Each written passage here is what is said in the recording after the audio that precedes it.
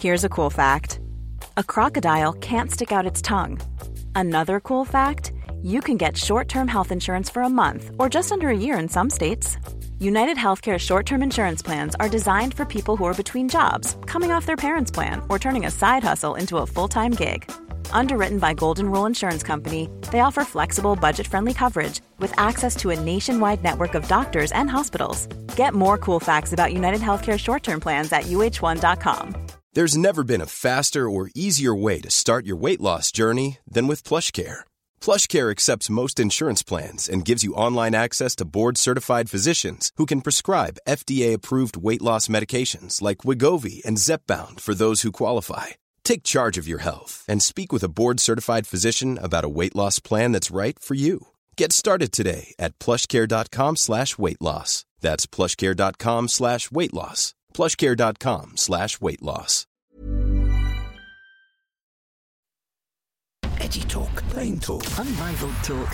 Mike Graham. The only radio show you can count on for a proper serving of good old-fashioned common sense. In search of the perfect debate. The Independent Republic of Mike Graham. Online, on DAB+, Talk Radio and Talk TV. Good morning and welcome to the Independent Republic of Mike Graham right here on Talk TV. I'm back, that's right, and look at what's going on. The Russians have fired a missile at Poland. Oh no, they haven't. It turns out the Ukrainians might have fired the missile. It wasn't the Russians after all, and all those people at the G20 in Bali are saying there's no need for NATO to get involved. Not that easy to understand. We'll try and make sense of it. Donald Trump is apparently running for president, even though the Republican Party doesn't want him to. Maybe he'll run as an independent. Maybe. We'll be talking to Sebastian Gorka, who was down at Mar-A-Lago last night as the announcement was made. We're also going over to Florida Live to cover the launch of another space rocket, which has gone up into the moon's orbit. That's all very exciting. John Rentoul is here. He's going to look ahead tomorrow's to the budget statement, which is going to be made by Jeremy Hunt. We think it could be quite a long one, and it's during this show. So we may have to take some evasive measures to make sure that we don't bore everybody to death as Jeremy Hunt takes the knife and starts slashing away at any money you might have and taking it all for himself. We shall see. But there's a lot to be talking about. Piers Morgan's going to be here as well. His interview with Ronaldo, exclusive interview with Ronaldo, airs tonight, of course. We'll be talking to him not only about that, but also about Donald Trump and also about last night where he presented his show from a pub in Matt Hancock's constituency. The pub was called the Cock Inn, and it was a very, very fascinating look at what people in his constituency think of him being in I'm a Celebrity, Get Me Out of Here.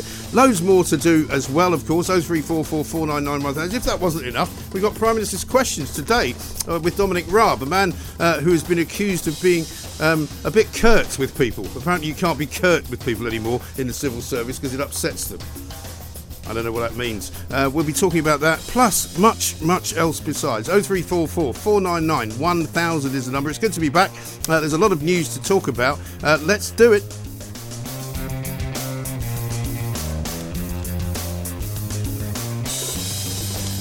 You know when you take a few days off and you come back and not much has changed. It was pouring down with rain this morning. I took a little video and put it out on Twitter asking whether the hosepipe ban was still in place. Apparently it is. The World Cup's coming up as well this weekend, I think. I haven't seen any England flags flying. I don't know whether that's because nobody's going to watch it, whether people don't like Qatar. Let's talk to John Rentoul and bring some sense and order to the place because it all seems to have spun out of control. I've only been away since Friday. Came back last night. I can report to you that the automatic e-gates at Heathrow Airport were working perfectly. Brilliant. So there was no queuing of any kind. So something in the public sector actually works. And I was actually quite surprised because given that it was Border Force, I presume, who was standing around there, it all looked quite efficient. I didn't lose any bags or anything. You know, the bags that I checked, I was able to pick up and get home. So, yeah, all was well with the world. Brilliant. So, shall we start with Jeremy Hunt, or shall we start with Rishi Sunak and China? Well, I think I think we should pay tribute to Rishi Sunak, who's spread his calm, soothing balm of reasonableness and normality over politics, because everything seems to have slowed down slightly and we can catch our breath. Well, you say that, but I mean, there was almost the Third World War last night and people thought Russia had attacked Poland, and then Donald Trump suddenly decides he's going to run for president. I mean, I wouldn't call it calm. We knew Donald Trump was going to say that. I thought because I was in America, right, and so talking to some people over there, quite a lot of Republicans that I know who seem to have had enough of him and a bit fed up with him, and were saying that they hoped he wouldn't run. Yeah. So I wondered, because of what happened in the midterms, whether he might take that on board and decide, actually, if I can't win it, maybe I shouldn't bother. But he's gone the other way. No, I mean, he wants to run because he wants to be the centre of attention. Yeah. That doesn't mean he is actually going to be on the ballot. I agree with that. When it comes to it. I agree with that. John Bolton said, he'll run, he'll make a lot of noise, he'll raise a lot of money, he'll be the centre of attention, but then he'll pull out. And he also might even, in some way, influence policy. He might get the Republicans to understand that if they don't go down a particular route, then they will not get support. Absolutely. Well, that's what he'll be trying to do. I'm not sure he's very interested in policy. He's only interested in himself. But his leverage on the Republican Party is severely diminished by the result of the midterms. And do you think there's a chance that he might run as an independent if he doesn't get the nomination? I think that's very unlikely. I mean, if you look at what happened the last time, there was a big independent, Ross Perot. Yeah, I was there for that. Yeah, but I mean, and it didn't. There's just no way an independent can break through. It's very difficult unless one of the two main parties has a very, very weak candidate. Yes. But I take your point about Rishi Sunak, because a lot of people have been sort of opining that at least it's away from the kind of chaos that was Boris Johnson's hallmark whenever he would go abroad. Yeah. And then you can't really compare it to Liz Truss because she was only there for a year and a half. She caused quite a lot of chaos in the time. I mean, she did. She was sort of bullying a china shop, wasn't she? Sort of smashing everything up. Absolutely, and she provides Rishi Sunak with a wonderful excuse for almost anything. He can say, well, it's that was all the fault of the previous short-lived administration, and I'm here to put it right. But of course, the other problem for the ordinary people who are listening to this show and watching it today on Talk TV is that it's all very well saying normality has returned, but here we are with a Prime Minister who spent most of his time in the last 2 weeks away. He went to Egypt for COP27 when he said he wasn't going to. He's now in Bali for G20. Yeah. And he hasn't met with China. So apart from glaring at Sergei Lavrov, I'm not sure what he's achieved, if anything. He did meet Joe Biden, and people like to see our Prime Minister meeting. Did Joe manage to get his name right, or did he call him Rashid Sunak? Hey? I mean, but what good is that to us, though, as an individual sort of set of people in a country which is under bigger inflation now than they've ever seen, which is under a cost of living crisis? I'm told we're running out of eggs as well. Yeah, well, I mean, the Prime Minister was trying to turn that corner this morning, saying that he's totally focused on our problems with inflation. Except he's got a problem there as well, hasn't he? He's got a problem there, though, hasn't he? Because he's been telling people, depending on who's interviewing him, that his number one priority is either A, the migrants, or B, the economy, or 3, the cost of living.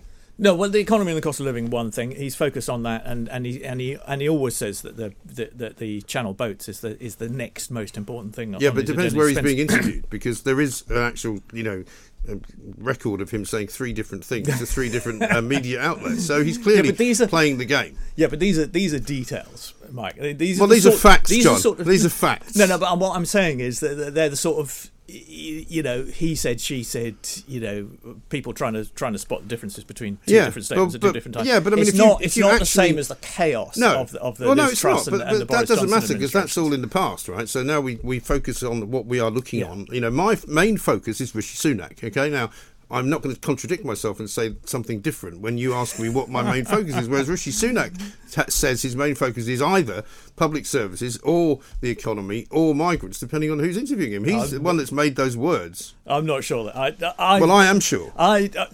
When I've heard him, he said that the economy, and he's spending most of his time on the autumn statement, and the economy and the Channel boats comes next. But at the moment, he's in Bali, not talking to China.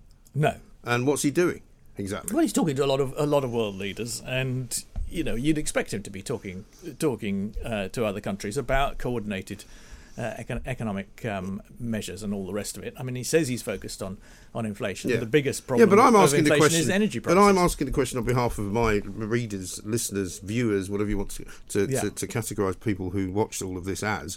And the point is that he's not doing much for the people of this country at the moment. Well, wait a minute, Mike. He's got the autumn statement tomorrow, and that's not going to be very helpful, is it? That's going to be the most important thing. Well, of course, it's going to be helpful because it is aimed at trying to keep interest rates lower. But interest rates are going to go up because inflation's just gone up again. So whatever he does tomorrow, the interest rates are likely to go up again before the result of the budget statement, aren't they? Possibly, we'll see. But I mean, the point of the budget statement is to try and bear down on interest rates and inflation. So, yes, of course. That's I mean, you wouldn't want to. Doing. But hang on. I'm not here as the Prime Minister's spokesperson. You're beginning to sound like it. I can say that is what he's focused on. But the great thing with you, John, is that you end up coming in here to defend Conservative Party politics and policy against me because I don't think they're doing it right. Because at the end of the day, what do you think they should be doing? Well, I think they should be cutting taxes. That's what I think they should be doing. We tried that, we Mike. didn't. We had a 7-week real-world experiment in cutting taxes. How did that work out? No, because the taxes were not actually cut, were they? They were just announced as cuts. And then everybody went, oh, my God, that's a bad idea. Yes. And then suddenly the money that they didn't like was being spent. And what happened in the markets? The markets went bananas, right? And how do you deal with the markets? Well, they should have prepared the ground better, as everybody says. The point is this: you can't blame. Rubbish, you Mark. can't blame. No, you can't say. You're talking. You can't say that. That's unfair. You're just saying you want lower taxes. No, and you don't care what the consequences are. That's not what I'm saying at all. What I am saying, though, however, is that you cannot blame something that didn't happen on the state we are now in. You can't blame something that didn't actually get actioned for ruining the economy when it was simply the idea of doing it. Yes, but if you announce something that's a terrible idea and the markets react, then that means it's a terrible idea and you shouldn't do it. It means the markets don't like it. Yes, so you shouldn't do it. It doesn't mean it's very simple. No, because the markets should not be governing the economy. The government should be governing the economy. No, they don't actually, because they don't do that in America. They don't do that in other countries of the world. No, they don't. I've been talking to a lot of people in America about this as well, by the way, and the reason why their inflation is not anywhere near ours is because basically because they've got their own oil. No, well, they've got their own oil. So have we. We just don't use it. They've also got their own gas. That's not true, Mike. Well, we don't. We stopped. We closed off exploration of the North Sea, didn't we? Yes. So we don't use it, do we? Well, but there isn't much left. I don't want to accuse you of... There's loads left. You must be joking. Anyway, let's talk about something other than that, because we're going to run out of time. Who will be the winners and losers in the autumn statement, and what does it mean for your mates in the Labour Party, and what will they say? Well, they're going to be left with very little to say, because what Rishi Sunak's going to do, what Jeremy Hunt is going to announce, is precisely what a Labour government would do at this stage. And my friends, is the proof in the pudding. The greatest burden on the people with the broadest shoulders. So there's the proof in the pudding. They are now operating as a Labour government. No, they're operating as a centrist conservative well, you just said. For Blairites, it's basically Christmas. You just a choice between Rishi Sunak, who's a Blairite, and Keir Starmer. Well, you just said Labour wouldn't do anything different. That's how centrist politics works. So we might as well. Why don't they just join forces and we could have no government at all except for the same one? Because there are different priorities in the centre of politics, and you can choose your left wing variety or your right. How is the Labour Party different from the Tory Party right now? Well, I think they're going to abolish non-dom status. I think that's the Labour Party. Yeah, that's the most important difference. Although I suspect Jeremy Hunt may abolish non-dom status tomorrow anyway, and shoot that particular fox. Right. But no, there are differences. I mean, whatever Jeremy Hunt says on the windfall tax, Labour will say it's not enough, and we'd put it up higher. Right. So we're stuck, aren't we? We're stuck with a political system that doesn't work. We've got a political system which comes back to the centre ground, which is where politicians should be. Well, that's where you want them to be, but that's not where everybody wants them to be. That's the unfortunate truth, isn't it? Because surely people ought to have a choice of who they vote for, and when they vote for that organisation, they should be different from each other. They are a bit You've just admitted that they're not. They're not too different, and that's a good thing, because if you get too different, you see what happens. You see what happened to Liz Truss. Yeah, you see what happens to Liz Truss. It didn't work. She didn't have a chance to let it work, but that's another story. We'll come back in a minute. John Rentoul is here defending the Conservative Party because they're just like the Labour Party. This is where we now are, ladies and gentlemen. There is simply no difference. You have no choice, so just get used to it and shut up. This is Talk TV. Welcome back to the Independent Republican, Mike Graham, right here on Talk TV. We're looking ahead to tomorrow's budget statement. It's going to kick off at 10:30 right here on this show, the Independent Republican, Mike Graham. Jeremy Hunt will get up, and they expect him, do they not, John? John Rentoul's here with us, to hold on to the triple lock, we think. Absolutely, yeah. There's no way you could get through a cut through Parliament. Benefits going to go up. Yeah, same, in line with prices. And taxes are going to kind of remain the same, which will mean people will pay more tax effectively. Well, taxes are going to go up, yeah. So where will he put taxes up, do you think? Well, I mean, there's a report that he's going to lower the threshold for the top rate of tax, Right. 45p. That's going to come down to 125,000 a year. And what is it at the moment? 150. Right, okay. Which is exactly the sort of thing that you would expect a Labour government to do. Yeah. But Labour haven't even been calling for it. So, No. They've gone a bit quiet, haven't they? Yeah. Yeah. He's going to extend the windfall tax, and Labour will say he hasn't extended it enough. And there's going to be various other stealth taxes. I mean, the main stealth tax, of course, is not indexing income tax and national insurance thresholds with inflation. Right. Nobody knows what that means, though, do they? When you say it like that, I mean, it means you pay more. Well, it means if your pay goes up, people have been paying less national insurance, haven't they? And wages have been going up. Yes, people have. I mean, the national insurance cut that Kwasi Kwarteng brought in. Actually, this month in November, will stay. But so that was a good idea then. What, the national insurance cut? Yeah. Well, except that it's got to be recouped elsewhere. So Right. I'm not sure it was. But I'm looking at what is being said to drive inflation, and according to the Spectator's analysis and the data, housing and household services has driven 93% of the 1 percentage point rise in the last month, and the rest of it is all down to food and non-alcoholic beverages. It's not a big point. It's 0.18 as opposed to 0.93. But I'm not entirely sure what housing and household services is. What is that? People's mortgages starting to go up. I suspect. And once they go up even more, that'll be even tighter of a squeeze on people, won't it? Yeah, absolutely. I mean, I think the mortgage problem is huge, but it's not affecting. I mean, it's affecting millions of people, but not lots of millions, because it only affects you when your fixed rate expires. But an awful lot of people will have that problem over time. Oh yeah, and it's going to be a very, very serious problem over the next 2 years. I mean, to go into an election on the back of that, it's going to be extremely difficult for the government. Unless they can manage to get it under control by then, which is unlikely, I suppose, isn't it? Well, that sort of depends on international energy prices to a large extent, because that's a huge amount of inflation. But I was listening to Russell Quirk talking with Julia this morning, who was saying that basically the wholesale price of natural gas right now is 30% of what it was even a few weeks ago. Well, it has come down, and that's because suddenly there's a oversupply, but it's probably a temporary. It's probably a temporary thing. I'm not an expert on long-term natural gas prices. All I know is that whenever it comes down, it doesn't actually seem to have any effect at all. But when it goes up, it's always like, oh my God, we'll have to put it up. Let's have a look at Joe Biden. He was talking today about the Russian missile strike, which wasn't, it turns out, a Russian missile strike. Here's what he said. And I'm going to make sure we figure out exactly what happened. And then we're going to collectively determine our next step as we investigate and proceed. It's unlikely in the minds of the trajectory that it was fired from Russia. But we'll see. We'll see. I mean, obviously that's a calming sort of statement to put out there. But last night there was certainly a lot of people jumping up and down going, my God, the Russians have struck at Poland. There's going to have to be some kind of retaliation. Yeah. But it doesn't look as though that was the case, does it? No, I think there's been a bit of an overreaction.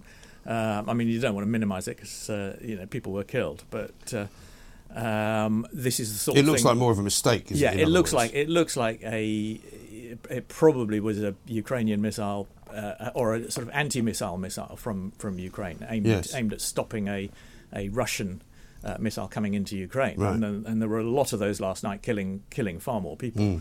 And that's what it looks like.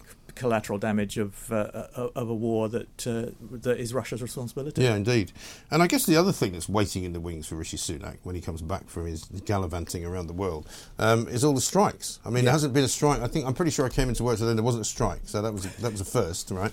But I presume there's more RMT strikes coming. There's a civil service strike coming. Well, the nurses there's is a the nurses big one. strike, which I think won't happen because I don't think that in all conscience, good conscience, they will actually go on strike knowing that they could put people. Well, they really don't want to, but they're at their wits' end because. Well, they say they are, but I mean, an awful lot of people didn't vote for a strike, so they don't really have a massive mandate to do it anyway. Because an awful lot of health authorities didn't reach the required number to even say yes. No, that's right. So what they don't have is a load of people who want to go on strike. No, that's true. And Steve Barclay, to his credit, is actually talking to the unions in a way that some of his predecessors refused to do. So I think there is hope that there will be some kind of sensible negotiation. Right. But of course, the Labour Party again are kind of all over the place on this because they're not sure whether they're in favour. Well, they are. They're not sure if they're in favour of strikes or not. You ask Keir Starmer a question, and he very rarely answers it. Yeah, well, no, he says that both sides should get round the table. He goes for the. Well, so he's not in favour of a strike then. That's what I say to you if you ask me if I'm in favour of it, because I think a 17% pay demand is a bit over. So the if top. I said to you, do you think nurses should strike? What do you say? I think no. Well, he doesn't say that though, does he? He says, "Oh, they should all get round the table." He's incapable of answering a straight question. No, that's not true. He was asked about those Just Stop Oil people gluing themselves to the roads, and he said, "Get up and go home." So sometimes he's very straight with interviewers. Well, I didn't see that one. Must have been while I was away. That was while you were away. It was a strike. Well, that's the world's perhaps first. It was a striking moment because Keir Starmer gave a straight answer to a there you go. question. First time for everything.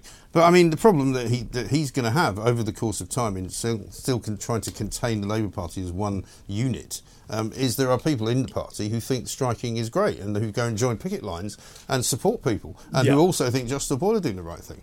Well, I'm not sure about that. There are plenty of them who will offer their support for their cause. He has just kicked out a Labour councillor who was taking part in some of those Just Stop Oil protests. So, well, that's good. So I think the official front bench position is pretty clear on all that, and I do think it is pretty pathetic for the government to try and blame Labour for unions, most of whom aren't even affiliated to the Labour Party, going on strike under a Conservative government. Certainly the RMT aren't, are they? No, the RMT aren't. The RCN, the Royal College of Nursing, that's not affiliated to the Labour Party. So there isn't even that connection that you can make. Right. So these are the government's problems, and the government ought to sort them out. Well, they are problems. I don't know whether the government caused them, but they do have to sort them out because they are the government. But just to annoy you, I'm going to play a Donald Trump clip now because Donald Trump is running to be president, and I can't let John go without watching his nemesis here, Mr. Donald Trump, former president of the United States, maybe the next president. 2 years ago, when I left office, the United States stood ready for its golden age. Our nation was at the pinnacle of power, prosperity, and prestige, towering above all rivals, vanquishing all enemies, and striding into the future, confident and so strong. In 4 short years, everybody was doing great. Men, women, African Americans, Asian Americans, Hispanic Americans, everybody was thriving like never before. See? He didn't actually say he was running there. I thought you were going to play the clip where he said he was going to run. No, you played the clip where he said everything was great. Everything was great when I left. Yeah. When I left it, and look at it now. Yes. Well, he does have a point. I'm not sure he does, to be honest. But it was better then than it was now, than it is now, wasn't it? Well, was it? Nothing much. Yeah, nothing much has happened since. Well, nothing's got better, has it? Let's put it that way. Well, I mean, the energy price crisis is the main. Yes, is the main thing. But actually, there's more inflation, right? There's less job security. Internationally, the world is a much more dangerous place than it was when he was in charge. So I'm not sure about that. Well, I am. There wasn't a war in Ukraine when he was in charge. The Iranians were. Well, it wasn't Joe Biden's fault that there's a war in Ukraine. Well, it might be. The point is. Well, it might be Donald Trump's fault because Donald Trump withdrew from Afghanistan. No, he didn't. Biden withdrew from Afghanistan. Well, Biden had to complete that process. No. But it was Donald Trump's decision which might have signalled. So you're now going to say that Putin. When President Biden came in, he did things that Donald Trump wanted him to do? Well, Donald Trump had already set in motion. I'm not having this. Something that was parallel happening. Rentals. Anyway, welcome to Rentals Parallel Universe. Well, it's a much better place than the Liz Truss parallel universe. You see, that's all you've got. You prefer. I don't know why you keep attacking somebody who was only in power for about 5 weeks because you and who didn't manage to do anything. You think the only thing she did wrong was to try and do too much at once. And you'll never know the answer to that because at the end of the day, she didn't have a chance. She didn't have a chance to do it. But anyway, never mind. She blew it up. You are out of time, I'm afraid. I, however, am not out of time, but it's very nice to see you. John Rentoul will be back again at some point for more of John Rentoul's Parallel Universe. This is Talk TV. On your mobile, on your wavelength, Talk Radio and Talk TV. News Talk. Money. Good morning and welcome back to the Independent Republic of Mike Graham. I tell you what, it is good to be back. I must say the sky has now cleared. It was raining, pouring when I came in this morning, but now there's blue sky rising above the clouds here at the world headquarters of Talk TV, because it's an awful lot going on today. And we're coming up, we're going to speak to Piers Morgan. He's got an incredible exclusive tonight. You might have read about it. It's been trending on Twitter for about the last 3 days. 90 Minutes with Ronaldo. It starts at 8 p.m. tonight. It's also tomorrow night as well, exclusively on Talk TV. Cristiano Ronaldo talking about his time at Manchester United, how he feels about the club, but also he talks for the first time about the loss of his son. What was that like for you, that time in your life? It's probably the worst moment that I passed through my life since my father died. You know, when you have a kid, that you expect that everything will be normal, and you have that problem. It's hard, you know, as human being that I am. Me and Georgina, we had quite difficult moments because we don't understand why happened to us. Was difficult, to be honest. Was very, very difficult to understand what's going on in that period of our life. As you know, the football carry on. They are so fast, many competitions. The football don't stop. We have many competitions. And pass through in that moment was probably the most difficult moment that I had in my life. Me and my family, especially Gio, that was tough. Incredible interview, Piers. Good morning to you. Absolutely a fascinating look inside the world of a man who's possibly one of the richest men on the planet, but who's in the end sitting there just as a father.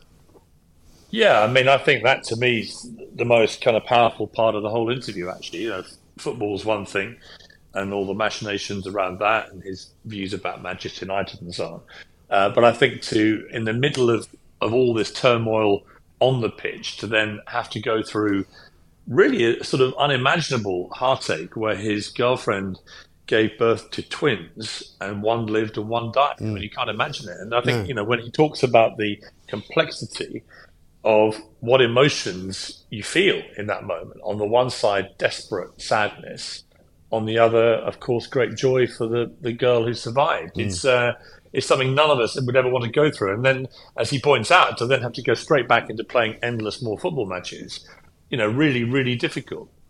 Absolutely, and it's been quite an incredible reaction to the interview, which hasn't even aired yet, by the way. Yeah. You know, everybody's talking about it. I see that he was, some are suggesting, I don't know if you saw the clip, I'm sure you did, of him being snubbed when he arrives in the Portuguese dressing room with one of his Manchester United, I think it was Bruno, his Manchester United teammate.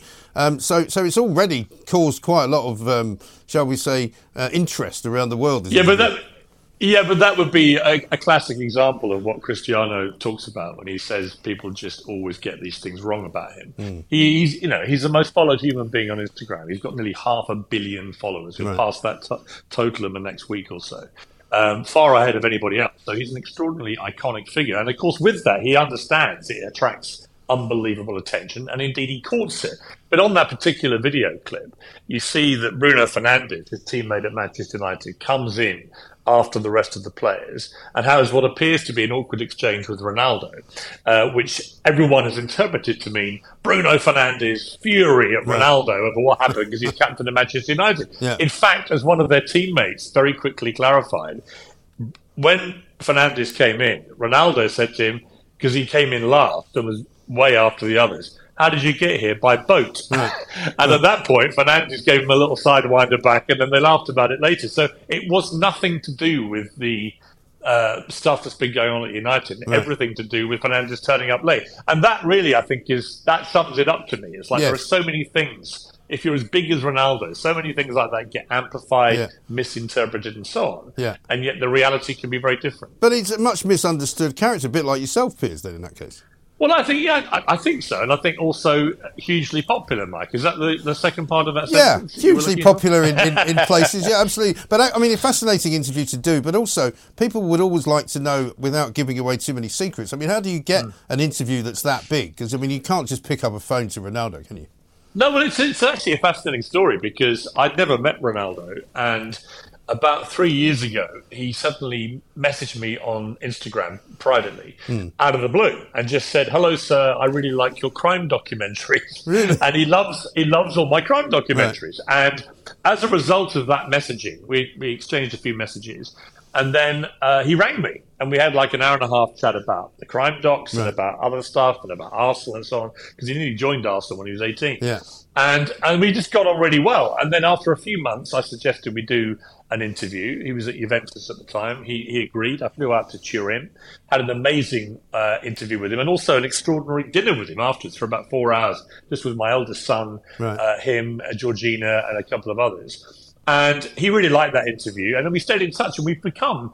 I mean, I know it sounds odd and weird. It's a bit not surreal for you. to be saying it. No, I know you well enough to know it's not at all weird for you to have friends like Ronaldo. Well, we've become really good friends, and we message each other most days. We chat on the phone quite a lot, and quite recently, a couple of weeks ago, he just contacted me to say, "I want to do a big interview, and I want it to be with you." Right. And that was it. He basically handed it to me on a plate, which is, it was great. But at the same time, I was aware from all our contact and conversations in the last few months how he was feeling. So I knew this wasn't going to be any kind of soft soap interview. This was going to be an incendiary, on the record, this is the truth by Cristiano Ronaldo. And that's exactly what it turned out to be. Yes. Well, it's fascinating stuff. It's on tonight at 8 o'clock. I was very happy to see the BBC had to carry a clip from your interview with Talk TV emblazoned all over their TV station, which was very good indeed. But let's talk about yet another of your interviewees, and that would be Mr. Donald Trump, who announced yesterday,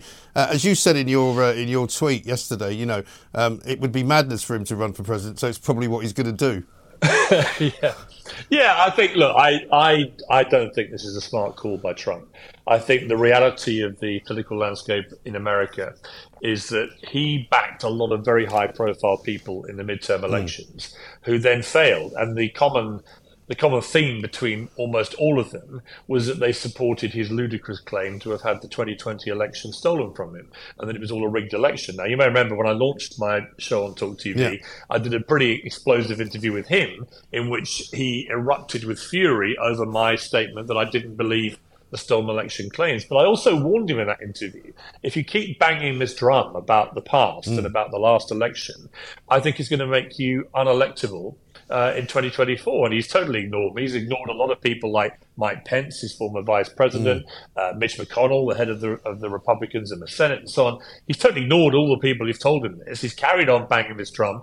All of his big picks, like I said, the midterms, who supported that lie, the big lie as it's become known, they all lost. So Trump is now being seen by the Republicans as a loser. And of course, this follows the fact that, yes, he had a spectacular win in 2016 out of nowhere, the least qualified winner of the presidency in history, beating one of the most qualified candidates in Hillary Clinton.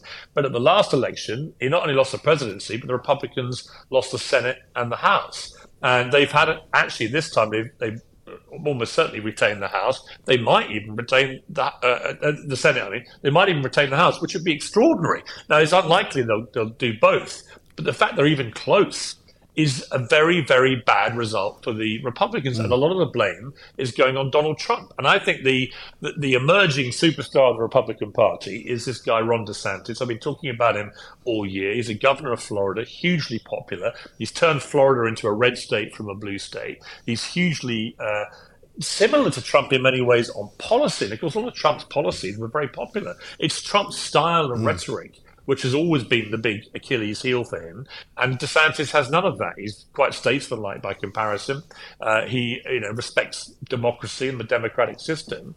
But he looks like a winner, and he's almost half Trump's age. So I think if Trump continues to run as he has now announced he's going to, I think DeSantis will beat him to the nomination, so Trump will lose again. Could it be possible that Donald Trump is actually playing a blinder here by making out that he will run, but then sort of handing over the baton to DeSantis because he proves by running himself that DeSantis is a much better option?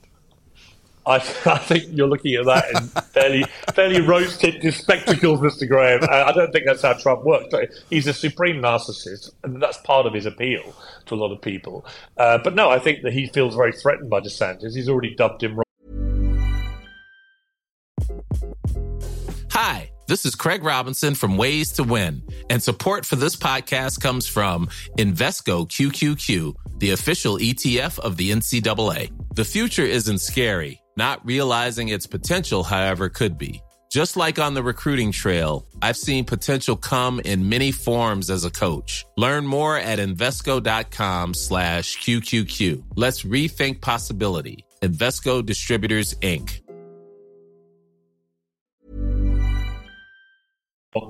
Sanctimonious.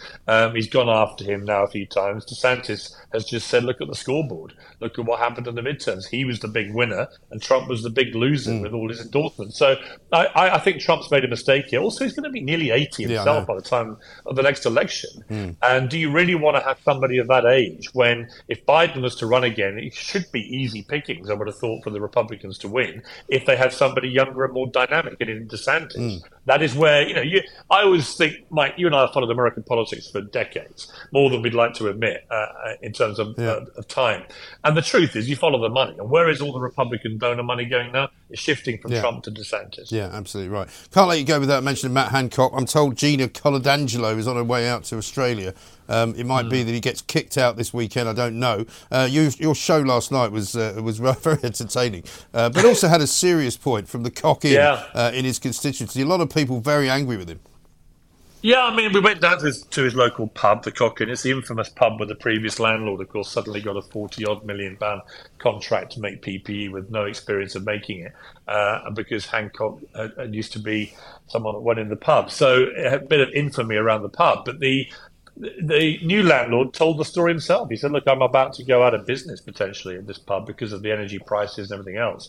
And where's my MP when I need his help most? He is in a jungle eating kangaroo tentacles. And it's, to me, it's funny on one level, but it's not funny if you're a constituent in West Suffolk where he's paid £84,000 to do his job and simply isn't doing it. And I think he brought a lot of ignominy to his constituency with this scandal involving the affair, which broke lockdown rules. And now they're thinking he's piling on the humiliation whilst trousering £400,000 to do it and being derelict in his duty to his constituents. And I think there's a lot of anger there. Yeah, I think so.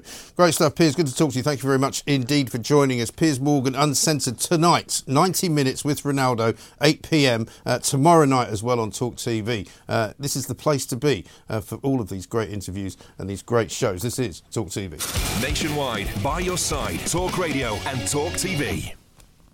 Welcome back to the Independent Republic of Mike Graham right here on Talk TV. We've got a packed show for you today. Rob Clark's coming up in the next hour to talk about the latest situation in Ukraine after that firing of a missile into Poland, which caused the death of at least 2 people, a missile strike which now Russia denies responsibility for, and which Joe Biden has more or less said it probably did not emanate from a Russian force field of any kind, and it's probably more than likely to have been actually a defensive missile that may have been fired indeed by the Ukrainians themselves. Also, we've got Prime Minister's questions. Peter Cardwell's here. We're going to go to Charlotte Edwards over in Florida for the launch of that missile. Sebastian Gorka as well. Jeremy Kyle will be on to talk up his show, which is at 7 o'clock tonight, of course. Right now, though, let's talk to Christopher Snowden, Head of Lifestyle Economics at the IEA.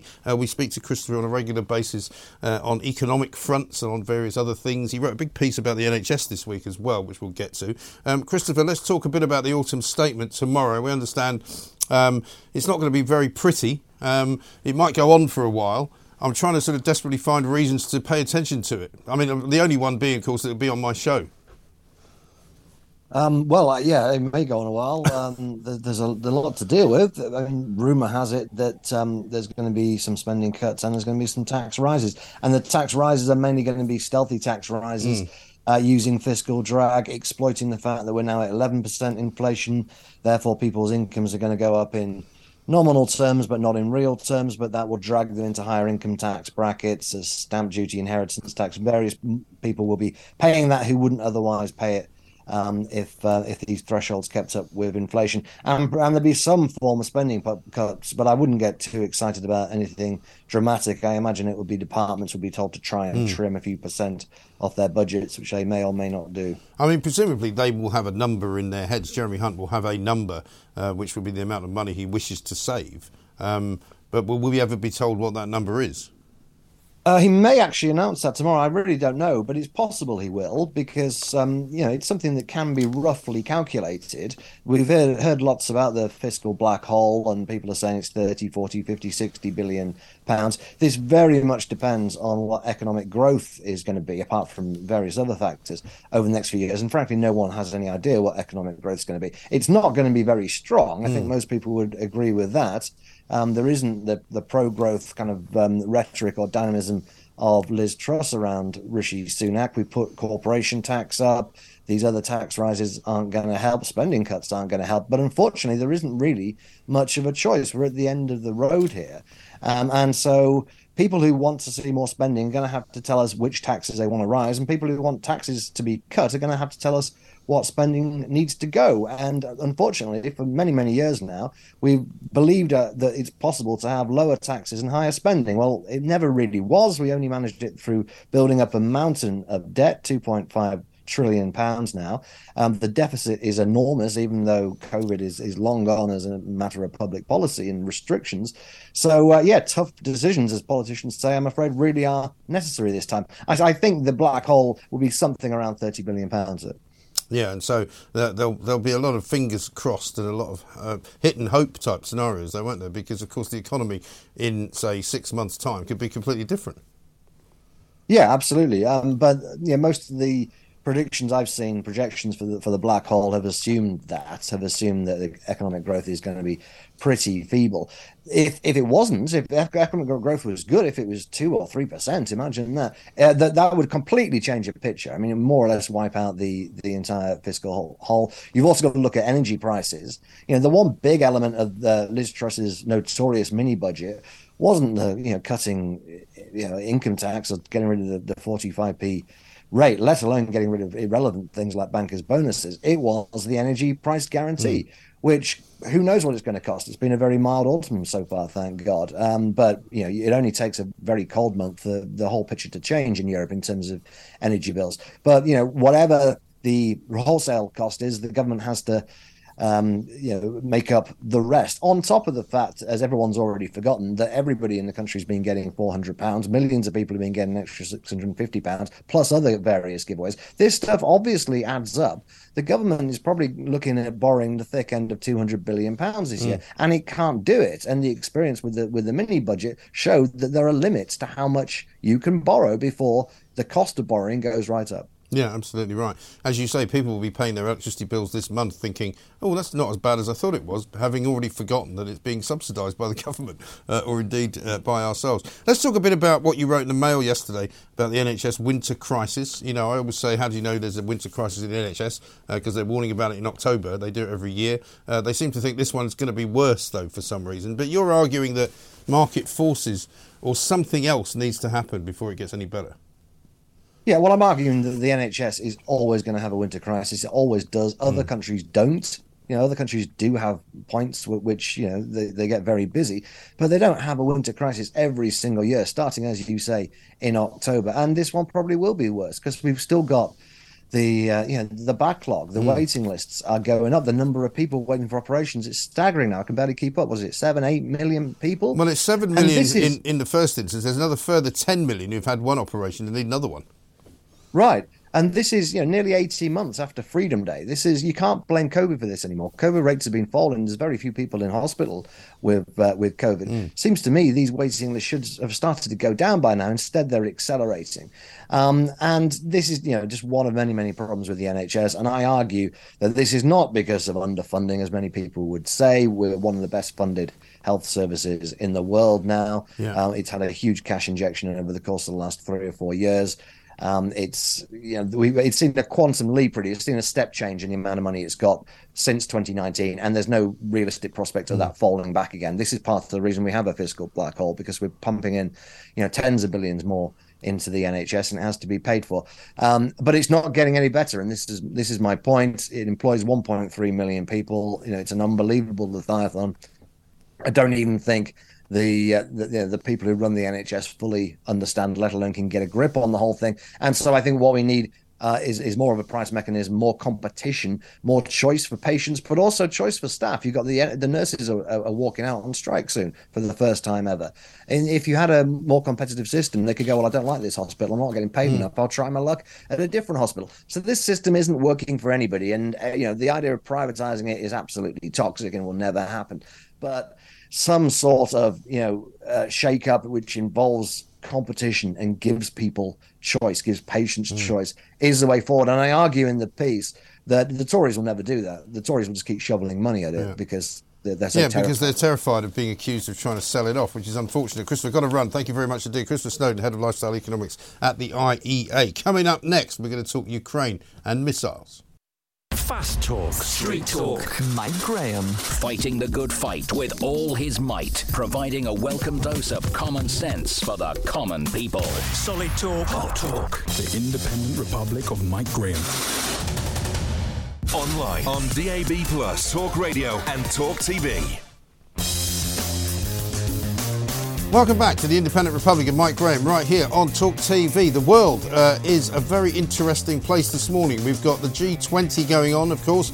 Rishi Sunak turning down a meeting with Xi Jinping, the leader of China, because of what they're calling scheduling conflicts. Apparently last night there was a lot of very, very unhappy people, an awful lot of nastiness going on because, of course, it turns out that Poland was hit by a missile. The belief was initially that it was fired by Russia. The front page of the Times this morning says Russians blamed for fatal strike on Poland. Missiles killed 2 in escalation of Ukraine war. The risk, of course, was that NATO would be dragged into the conflict. The word today is that, in fact, Russia less likely to be the protagonist here, and it probably will end up being a case of a mistake being made by the Ukrainians with one of their defensive missiles trying to stop a Russian missile somehow straying into Poland. We'll be talking to Rob Clark, Director of Defence and Security at Civitas, very shortly about that. Also, of course, we'll be going live to Florida, where Charlotte Edwards is going to be there for us, telling us about the big Artemis rocket launch that happened just in the early hours of this morning, in fact, before this show began. Also, we'll be talking to Peter Cardwell. He's our political editor, of course, because it's time for Prime Minister's Questions. Rishi Sunak will not be back in time for that.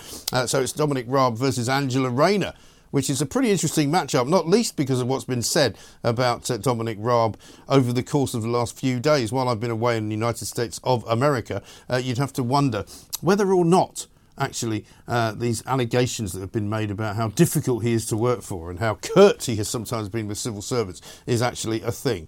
Well, is it really not a thing, is it? 0344 499 1000 is the number to call us on as well. We'll take some calls in this hour too. We didn't manage to take it in the last hour. There's too much going on, quite frankly, including, of course, Piers Morgan, who's interviewing Cristiano Ronaldo tonight at 8 o'clock right here on Talk TV. Let's take a trip to what is happening in the war in Ukraine with Rob Clark, who's with Civitas. Rob, a very good morning to you. Welcome. Morning, Mike. How are you? Yeah, very well indeed. A bit better, really, than I was probably when I went to bed, because I went to bed thinking that there might well be some pretty serious nastiness going on in the world if it turned out that Russia had, in fact, attacked Poland deliberately. Doesn't begin to look like that's the case. No, thankfully not. The whole of Twitter was quite alight last night with speculation over, obviously, World War III, and this was amplified. The British public are understandably concerned as to the ramifications of this latest incident. It does appear to be a Ukrainian S-300 surface-to-air missile that's either gone astray, trying to intercept Russian cruise missiles, or it's just deflected and it's just the debris coming down. It's really important to note it's still really early days in terms of the investigation. The Polish authorities, the Americans are on the ground, NATO are involved, obviously. So there's a lot of speculation, which is often unhelpful. But naturally, it's important to discuss these issues, but with a sense of delicacy, which they deserve, given the gravitas of the situation. Yeah, I don't think anybody in NATO wants it to be a Russian missile, do they? I mean, NATO really doesn't want to be dragged into this. No, and this is one of the biggest issues we've had all along since the war began in February, is the risk of escalation. We've got so many NATO borders with Ukraine, Romania, Hungary, Poland, obviously, and the Baltics, where really the escalation is so intense that we have to tread incredibly carefully. And thankfully, it appears that NATO countries so far are doing so, Poland included. And as far as the G20 is concerned, I mean, obviously Rishi Sunak cancelled his meeting with the Chinese leader on the basis of this incident, said there was a scheduling conflict, said that there were more important things to discuss, I suppose. In terms of the sort of strategic nature of what's going on in Ukraine, would Biden have been better off having that conversation with China or not? I mean, naturally, they would have been positive to having a conversation with Xi Jinping. If there were conflicting schedules, then that's more than I'm aware of. I think it's important to note while we're talking about Rishi Sunak and Xi Jinping and the Chinese stance, there's been a remarkable shift in sort of expected British strategic thinking with regards to China. All year, we've been expecting a fundamental change in approach to how we deal with China and the language behind it. Basically going from a systemic competitor to a threat, a national security threat, which I, for one, strongly believe in. And so did the two previous prime ministers. And now we see this incredible softening of the stance by Rishi Sunak. Predictable, potentially, but it will have ramifications for British security down the line, unfortunately. Yeah, no, I'm sure. Let's have a look at what Rishi Sunak actually said. We should all be clear. None of this would be happening if it weren't for Russia's invasion of Ukraine. This is the cruel and unrelenting reality of Putin's war. As long as it goes on, it poses a threat to our security and that of our allies. Rishi Sunak there talking about the importance of remembering why we are here and how we got here. And I guess what this has done, Rob, is it's kind of concentrated people's minds on the possible sort of destinations of what's happening in Ukraine. And if something like this was to happen, if there was to be a stray Russian missile that hit a NATO country, what would NATO's reaction actually be? No, absolutely. It's like I said, the seriousness and the gravitas of the situation. We're talking about obviously the escalation up to nuclear warfare with Russia, who have already demonstrably advocated the use of nuclear weapons in Ukraine. In terms of NATO's next steps, so I believe Poland have issued the Article 4 clause in the treaty, which is any member NATO country can do so if they feel threatened territorially. So NATO ambassadors have met this afternoon and this morning in Brussels, where they'll be discussing next steps. Crucially, it's important to take in Russia's narrative. Russia have obviously denied that this has happened. And like I say, it does look increasingly likely this is a Ukrainian stray missile. If that's the case, there's still protective steps that NATO can and indeed should take. So we could include or expect to include a significant uplift of NATO defensive weaponry to Ukraine and indeed to Poland to actually guard the border properly. This is something that we've been trying to advocate all year. And it's ironically enough, when President Biden was vice president under Obama, he was advocative of reducing American missile shields and American missile counter batteries in Poland around about 10 years ago. And they withdrew those under Russian insistence. So it's ironic how 10 years later we're in this situation that could have been avoided when President Biden was vice president. Yeah, because I was under the impression that they had taken delivery in Ukraine of some of those missile batteries, new ones, not the Patriot missiles that they used back in the Gulf War days, but whatever the new version of that is, which presumably would be in Ukraine but not in Poland. No, absolutely. So there's been a huge uplift in Ukraine, like you say. But that's really geared towards the front lines and trying to protect population centres. When we're looking at how to protect NATO and how to avoid the escalation into a wider conflict with NATO, because make no mistake, if there is a deliberate attack on a NATO member like Poland, then there will be a collective NATO military response. So the whole point is to try to avoid getting that far. And by properly defending the border regions with Poland, with Hungary, then we can try and reduce the likelihood of that happening. But this has to happen, and it just further demonstrates that none of this will be happening at all.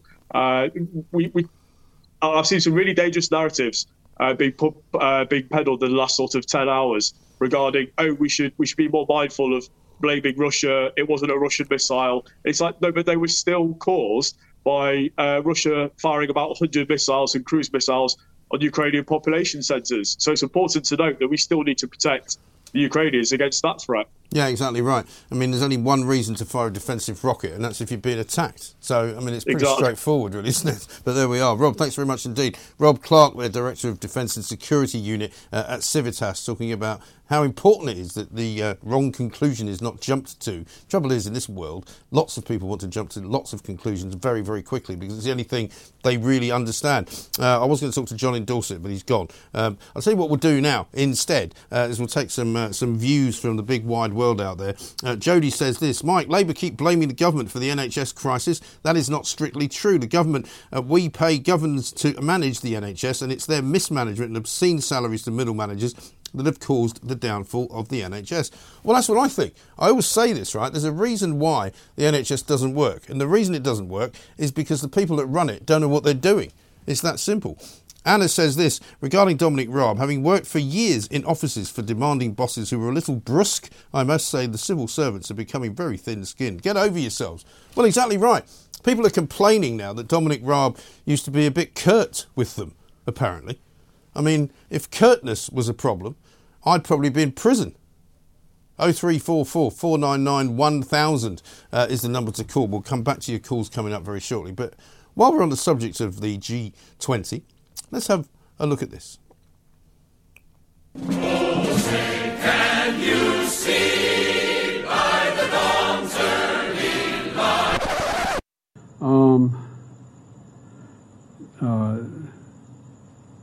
I can't have trouble reading this. Reuters, Netanya Bose. Sorry? Maybe try that one more time, shall we, Joe? I can't have trouble reading this. Reuters, Netanya Bose. What? Should we try one more time? Go for the third one, Joe. I can't have trouble reading this. Reuters, Netanya Bose. Yes. Well, people who say they don't want Donald Trump because he's too old, I mean, this is what we have at the moment. Biden talking in Bali there after his meeting with China's Xi Jinping. He took 4 pre-approved questions. I'm not sure what that was the answer to, but he was having trouble reading it. There we are. Ladies and gentlemen, the president of the free world, the United States of America, Joe Biden. Can you see by the dawn's early light? I mean, how about this from Pablo? Whatever the outcome of the next US presidential election, Mike, I will always feel grateful to Donald Trump for saving the world from Hillary Clinton. I think that's a very noble cause, that. Saving us from Hillary Clinton, a very good idea. Coming up next, we'll be back in the United States of America, in Florida to be precise, because Charlotte Edwards is going to be there, Assistant Technology and Science Editor for The Sun over in the US of A. She's going to be telling us all about the Artemis 1 rocket launch. This is Talk TV. News that's fit to print, and some of it which is even fit to say and to see. Coming up in the next hour, we're going to be having Prime Minister's questions, because Peter Cardwell will be here. Rishi Sunak, of course, is still away in Indonesia, in Bali to be precise, so unfortunately he won't be able to do anything Prime Minister's questions-wise. So it might actually be a bit more interesting today, because Dominic Raab and Angela Rayner will be up against one another, and that is, of course, a much better prospect, I guess you would have to say, than anything else. But let's talk a little bit about some other news out there before we take any of your calls, because a story has come across the desk in which it says that reducing speed limits to 20 miles an hour doesn't actually make anything any safer. Little impact on road safety, according to a new report from Queen's University in Belfast and the University of Edinburgh as well. Cutting speeds on urban roads to 20 miles an hour does not actually make it safer. Now, those of you who have been infested with 20 mile an hour zones, which is now most of London and certainly very large parts of most cities of this country, it's ridiculous, isn't it? Because you're driving quite often down a road which can easily handle a car going faster. I'm not talking about near schools. I'm not talking about near pedestrian areas which are busy. I'm not talking about around places where there might be shops and parking and zebra crossings. But there's an awful lot of roads in this country which are 20 mile an hour zones, which shouldn't be, right? And basically, the report recommended that 20 mile an hour limits could be combined with other measures such as driver training, CCTV, and police communications in order to facilitate an ambitious culture change that shifts populations from the car-dominant paradigm. What language are these people talking? The car-dominant paradigm. Yeah, there's a reason there's a car-dominant paradigm. The reason is that people need their cars to get around. They need their cars to put their shopping in. They need their cars to put their dog in. They need their cars to put their children in. And they need their cars to go to places where you can't get to without a car, which is most places in Britain, believe it or not. Most places in Britain don't have decent public transportation. Most places in Britain don't have the possibility for cycling to go, if you want to go 60 miles in a day, you're not going to go on a bike, are you? Even some of my most hardline cyclist friends today admitted they didn't come into work on a bike, partly because it was so horrible. The weather was awful. It was raining. It was wet. It was nasty. So they don't go on a bike then. They drive a car, because in a car you don't get wet. In a car you don't get soaked to the skin. You don't get a cold. In a car, you're protected. 20 mile an hour limits for most of the places where they are imposed are not doing the job that they said they were going to do, which was basically to reduce safety. So now what they're going to try is just get rid of the car altogether. Never mind 20 mile an hour zones, just make them pedestrian zones. That's what the cities and the city fathers and mothers will do, because that's what they like. They like a war on the motorist. They like a war on the general public, particularly the majority of the general public that need a car to get around. It's all very well if you live in London and you can get a tube train or the Elizabeth line. I was at Heathrow Airport yesterday and I came out, I thought I might try the Elizabeth line, came out of the customs hall, went down to where the trains were. Next Elizabeth line train, 13 minutes. No chance. Just not doing it. So I got the Heathrow Express and jumped in a cab with a very nice Australian man who knew who I was. We had a very nice chat. And it was a much better way to get around. Why? Because I had 2 suitcases and I didn't fancy going on a bike with them. See what I'm saying? Anyway, we'll take your calls. 0344 499 1000 is the number. Let's talk to John, who's in Dorset. Hello, John. Yeah, hi. How you doing? Just negotiated a flooded bridge, but... Oh, yeah. Well, of course, anyway. It does rain in this country quite a lot, and because they don't know what they're doing, there's a lot more flooding. Well, we're living in the Wriggle Valley. They've built 2 housing developments on the edge of the village, both which are underwater when I first came here. They're not underwater now. It's all pushed out onto the road. Well, that's not really an improvement, is it? Well, it is for Dorset Council. Well, I suppose so. But, I mean, the thing I learned when I had a house in Wiltshire, which flooded on a regular basis thanks to a farmer who decided to plough a field that was behind all the houses, which used to be fallow, is that water has to go somewhere. It needs to be either rerouted or, put into a place where it can sit, like a pond. But basically, you can't mess with it. It will always flood somewhere. Too simple. Yeah, common sense, Local I'm afraid. Government doesn't work like that, as well you know, Mike. Yes, I know. So what do you want to talk to me about?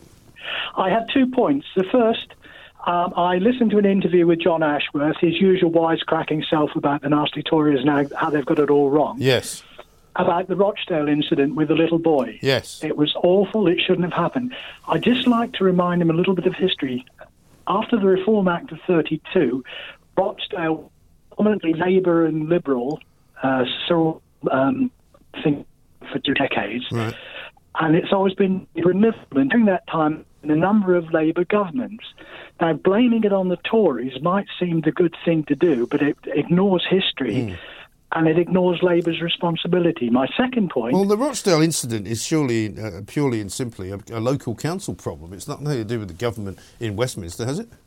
It's a Labour council I'm talking about. Okay, it's been a Labour MP, but it's predominantly a Labour council. Yes, but what I'm saying is it's not a national problem that the government could fix. It's a local problem that the local council should fix. Typically rational Ashworth. Blame the government.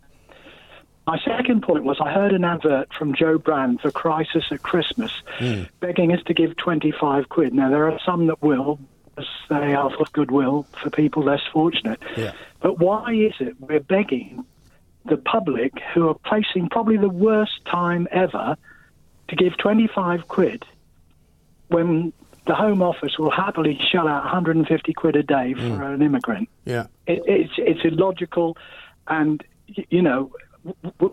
We have a socialist government. We do. They might call themselves conservatives, but they ceased being conservatives a long time ago. Well, this is it. I mean, John Rentoul more or less admitted it today, and then I think he realised what he'd done and tried to sort of go a bit quiet. But Yeah, in fact, I thought you snagged him nice. in actual fact, you know, we are where we are because we don't have any choice. It's ridiculous. John, your line's not great, so I'm going to let you go. Thank you very much for your thoughts, though. Paul's in Derbyshire. Hello, Paul.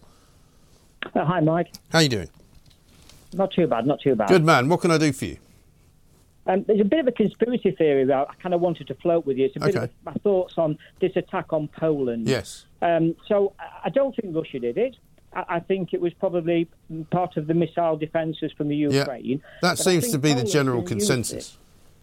Yeah, that's right. But I think Poland's going to basically go to NATO and get this Article 4 thing and basically say, we need protecting. And I'm thinking what they're going to put, because Poland's been itching to help Ukraine out for a long time. Right. They want to get involved and help out. And I think there's going to be some sort of no-fly zone over Poland and over just a little part of the Ukraine. I think basically the Lviv part. Yes. Is it Lviv? I'm not sure if I pronounced it correctly. Well, isn't it the case, though, that there sort of is a no-fly zone over any NATO country, isn't there? Because that's why the NATO forces are actually on the borders. That's right, but I think they're going to extend it. What I'm trying to say is, right, I think they're going to extend it into the Ukraine. Okay. And obviously Russia has said that that's a bit of a no-go. That's kind of a red line, not to cross. But I think Poland and NATO are going to say, we're putting it a little bit into Ukraine because these missiles are flying over. So, you don't stop firing missiles anywhere near Lviv. That way you've not got a chance of straying over into Poland. But the problem is, it's a foot in the door for NATO into Ukraine. That's my point. Yes. Well, I think NATO have been quite careful not to do that in the past. So, I'd be surprised if they did, one. But also, two, when they were talking earlier about getting a no-fly zone, and one of the reasons why NATO didn't impose it over Ukraine was actually it might harm Ukrainian defence more than it would harm Russian attack. Right, yeah. I mean, that's a valid point, but, again, the thing is changing so often, isn't it? I think every week there's a different twist and a different turn. And I just kind of think that this would kind of give NATO and the Americans a foot in the door and a reason to have more of a presence in Ukraine. Yeah, absolutely right. Well, listen, we'll be talking about that this afternoon on Putin's War, which is a little thing we do on YouTube here at Talk TV. So we'll bring that up, certainly, with our advisors. We've got a special guest coming today as well, Andy McNabb, former soldier, SAS man, of course. He's going to give us his views on what's happening there and how it's all going to possibly end up. 0344 499 1000. A lot of you got things to say about 20 mile an hour. Carol Decker, Mike, the embankment 20 miles an hour, bloody ridiculous under that plank Sadiq Khan. It's true. Madness says, Mike, the 20 miles per hour is more about control and making it more difficult to have a car, just like all the other crazy anti-car nonsense. And if I was going 60 miles an hour in a petrol car and my body crossing the road has a choice to help themselves due to noise, electric silent killers at 10 miles an hour should maybe make a noise, like a quack. Well, do you know, they did do that, didn't they? They made electric cars have a sort of engine noise at the beginning when they first came out because nobody could hear them and nobody knew they were coming. And people were getting run over by them quite considerably, quite a lot. But we'll talk more about cars and speed limits and all the rest of it. Also, we will talk as well, of course, to Peter Cardwell. Premises questions coming at midday. This time with Angela Rayner and Dominic Raab. Might actually be fun. This is Talk TV. Talk Radio. Across the UK, online, on DAB, and on your smart speaker. The Independent Republic of Mike Graham on Talk Radio. If you enjoyed that, be sure to catch the whole show 10 till 1, Monday to Friday on Talk Radio via DAB, online or via the Talk Radio app. And if you have an opinion on the stories we cover, we'd love to hear from you. Call us on 0344 499 1000 or tweet at Talk Radio during the show to have your say. Mid-morning with Mike Graham. Talk Radio.